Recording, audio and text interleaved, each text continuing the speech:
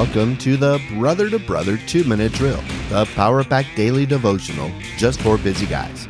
Today's passage in Titus lists the positive attributes of a church leader. The question for today is, what questions would you ask a candidate during a church leadership interview? Titus chapter 1, verses 8 through 9. But hospitable, a lover of good, self-controlled, upright, holy, and disciplined. He must hold firm to the trustworthy word as taught, so that he may be able to give instruction in sound doctrine and also to rebuke those who contradict it. Paul lists these qualifications for an elder or overseer, but they can be applied for anyone who is appointed to church leadership regardless of the title or position that we might give them today, such as pastors, board members, ministry directors, etc. When we, the church body or selecting committee, evaluate men to fill a leadership role, we can oftentimes get distracted and be influenced by the secondary attributes he may have. How many men have been put into leadership positions based upon their charisma, their physical appearance, their smooth speaking, their impressive resume, their social standing, or through their interpersonal connections they have made?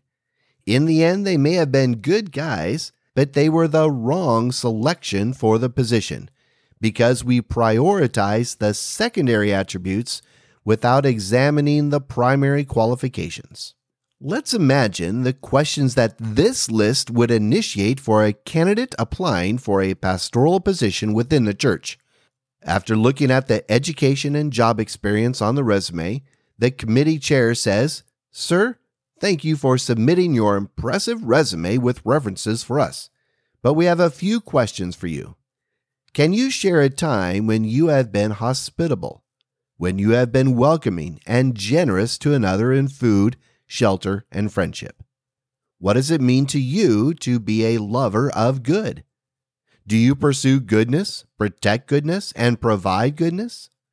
What areas in your life have you demonstrated self-control? Food, exercise, pornography, anger? Can you share how you live an upright life? What does being holy mean to you? Will you name at least 3 areas where you have grown by being disciplined? And finally, sir, we would like to know your doctrinal positions. Which Christian writers do you like to read? Do you identify with any Christian leaders? Whose sermons do you like to listen to? Will you teach sound doctrine and take a stand against those who stray from it? Now that would be an insightful interview and reveal a lot about the leadership candidate. Thanks for listening. Be blessed.